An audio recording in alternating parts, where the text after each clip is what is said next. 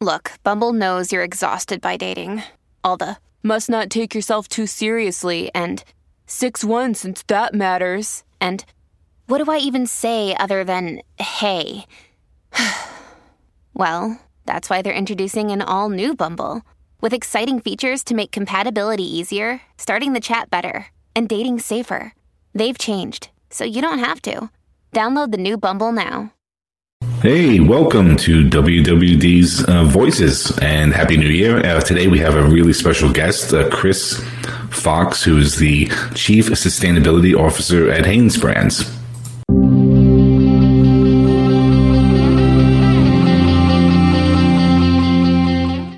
Welcome to WWD Voices. My name is Arthur Zachowitz. Today we have a special guest, Chris Fox, who's the Chief Sustainability Guru. Is that?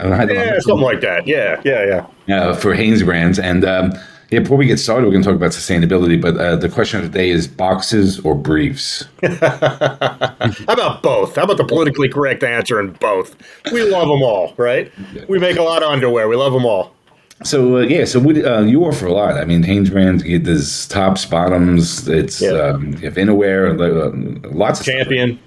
Yep. Right, big, good brands.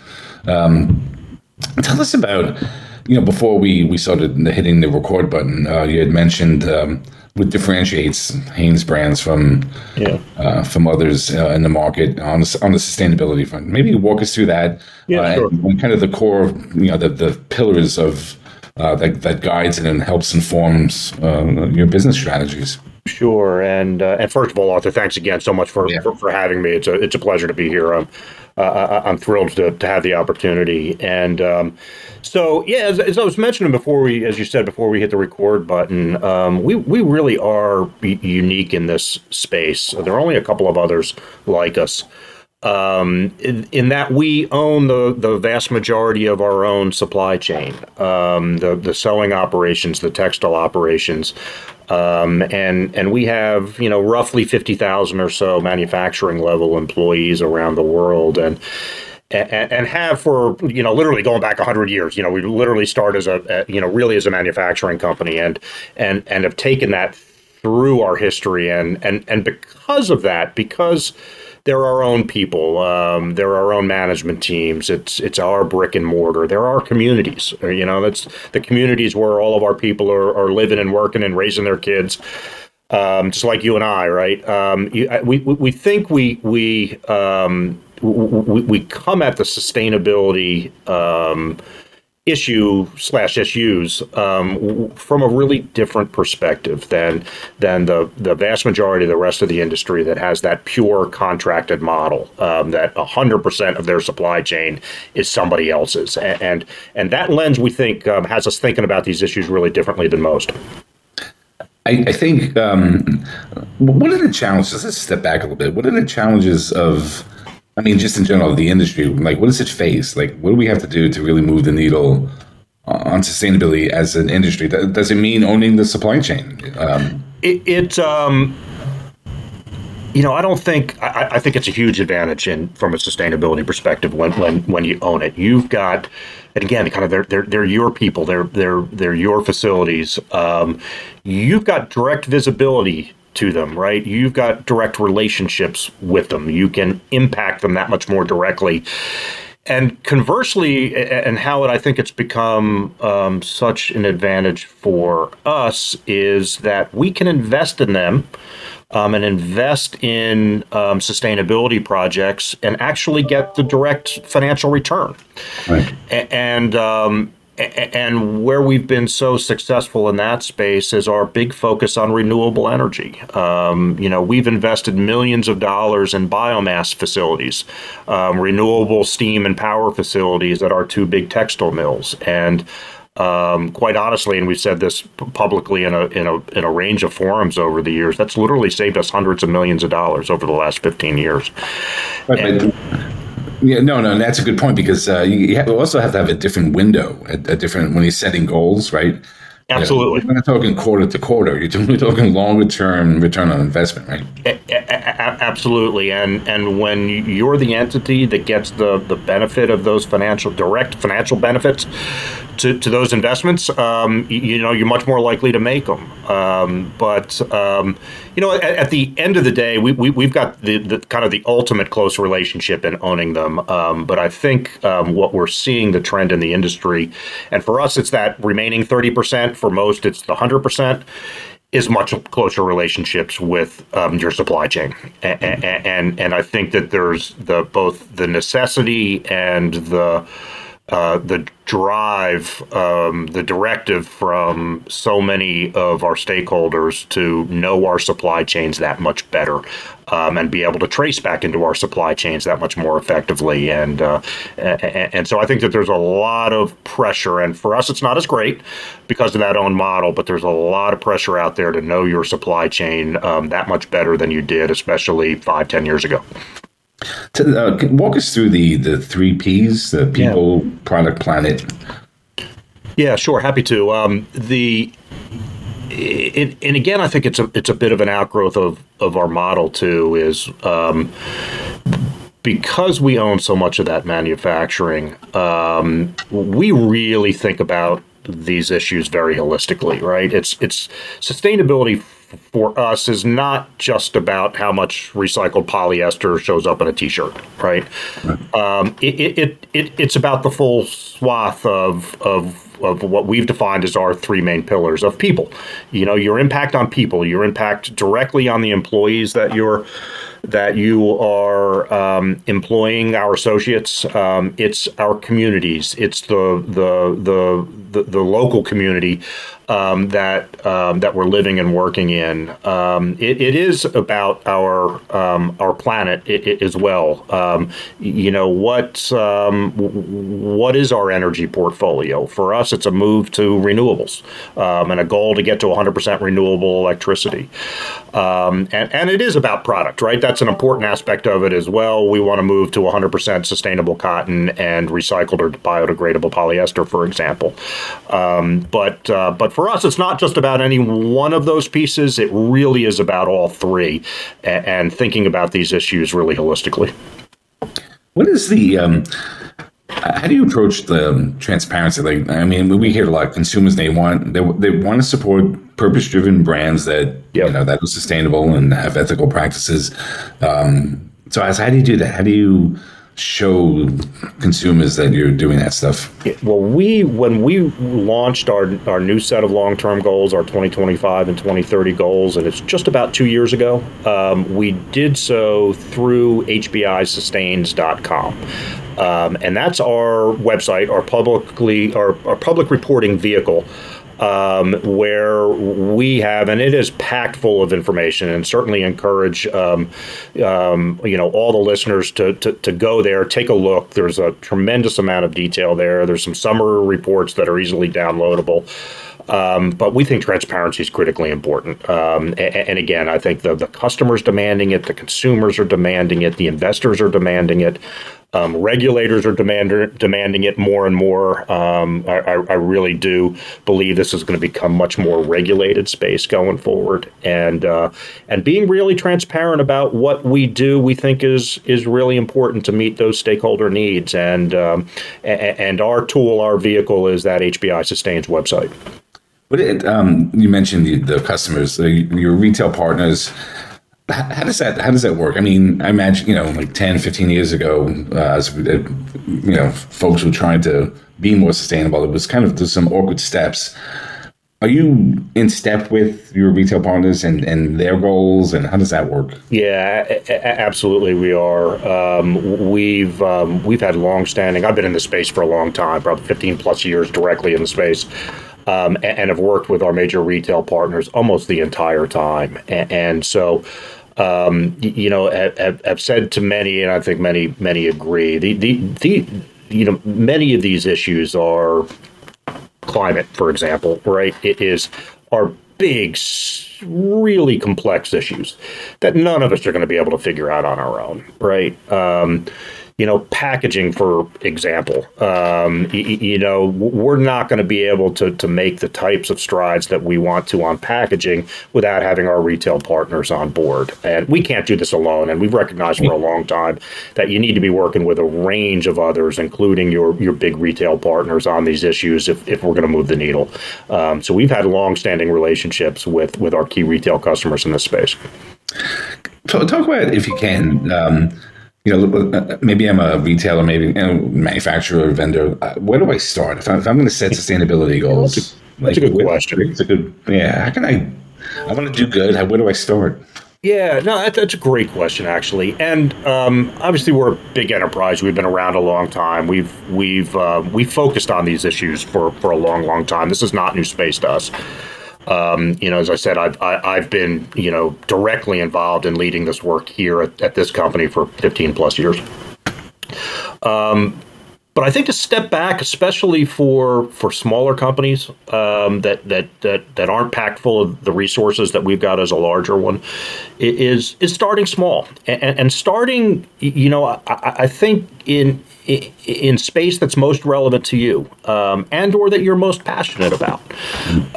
You as an organization may be most passionate about the people aspects of sustainability, and so focus on that.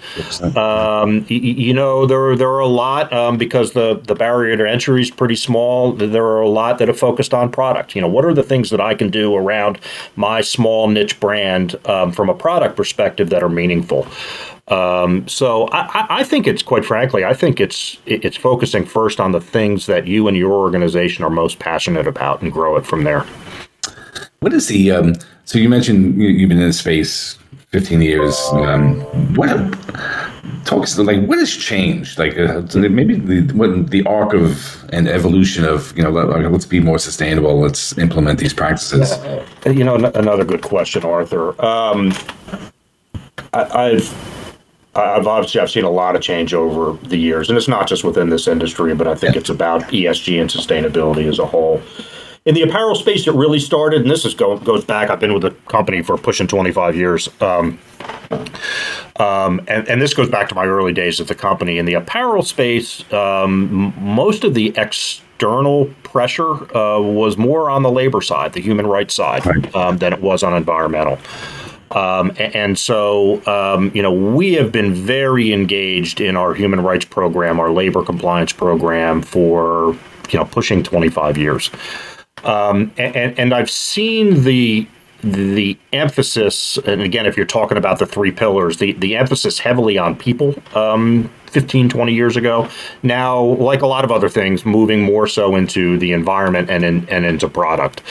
And certainly the ramp up of the focus on energy, on climate, on greenhouse gas emissions has grown exponentially, really, in the last 5 years. And as I was saying, I think the forward trend and going backwards from labor to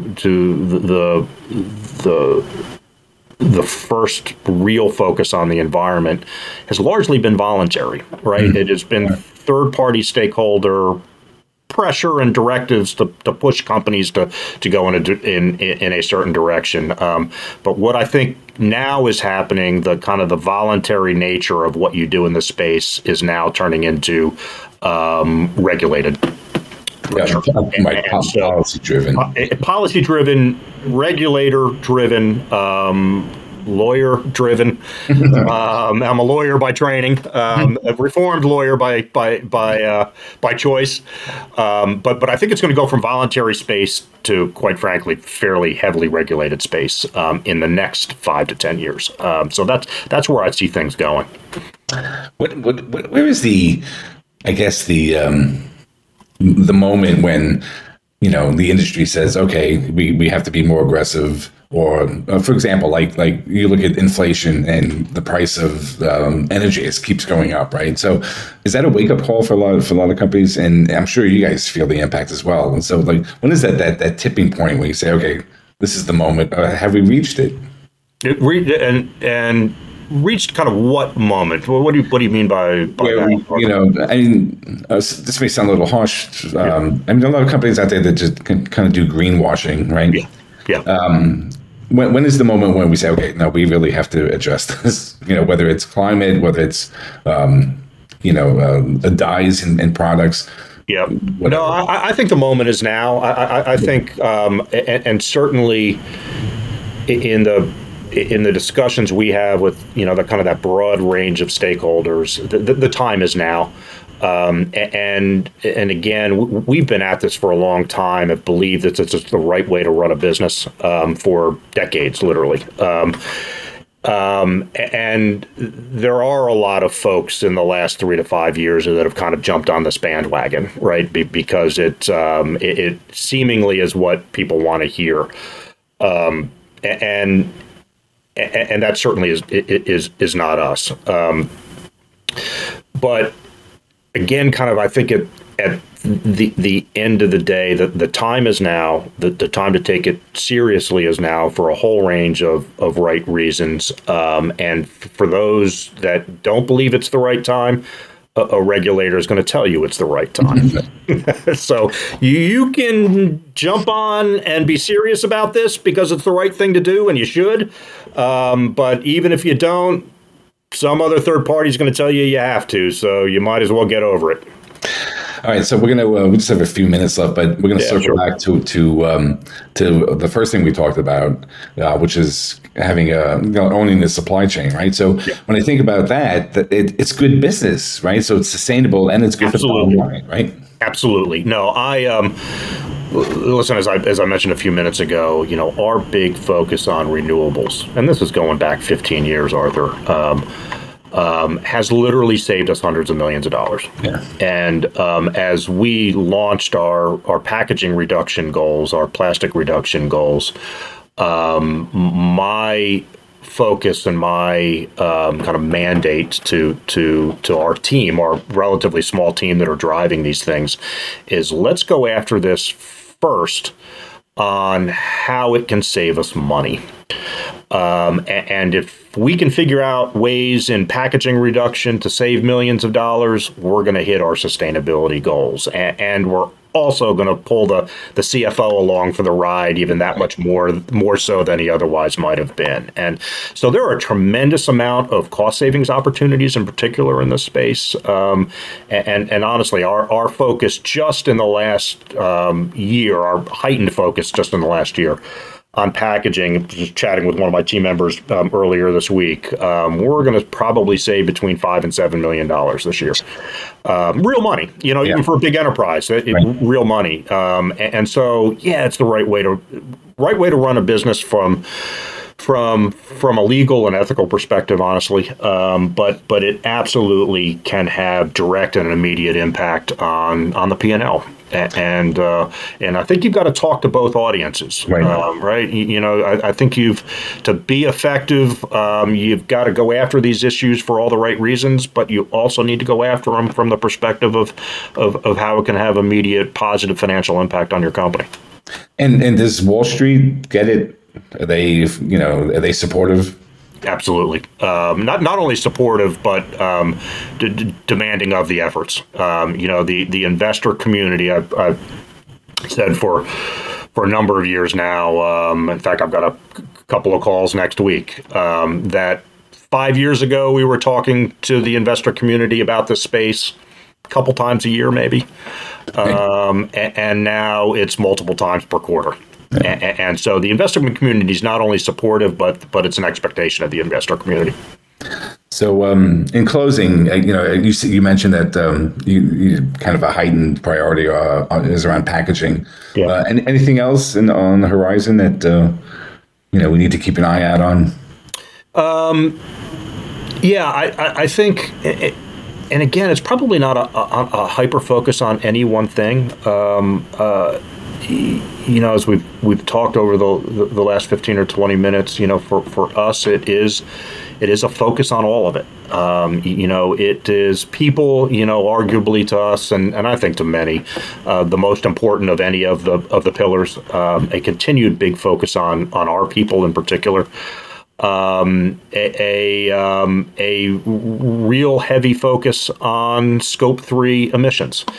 And one thing we haven't talked about yet is the work that we're doing with P&G around cold water wash. Okay. And convincing the consumer that they should wash in cold. And really excited about that partnership. In fact, have some more discussions on tap with the P&G folks next week. And what a lot of folks don't know, and my guess is it'll be a large number of the listener group, is the very vast majority of the greenhouse gases emitted over the life cycle of, say, a T-shirt, and this is going from the cotton field to when it's finally disposed of, actually occur in the laundry room. And the vast majority of that is simply from heating water to wash in hot. And you really don't need to wash in hot to effectively clean your clothes. And if we can convince the world to wash in cold, that is probably the biggest impact that we can have in the life cycle of a garment. And so you're going to see and hear a lot more about that in the coming years through our partnership with P&G. Yeah, it's a great company. You guys are a great company too. That's an education ploy, right? It is an education. That's absolutely it is. That's exactly what it is. Chris, thank you so much. Listeners, thank you so much for tuning in. And thank you. Yeah, I really enjoyed it. Thanks, Arthur.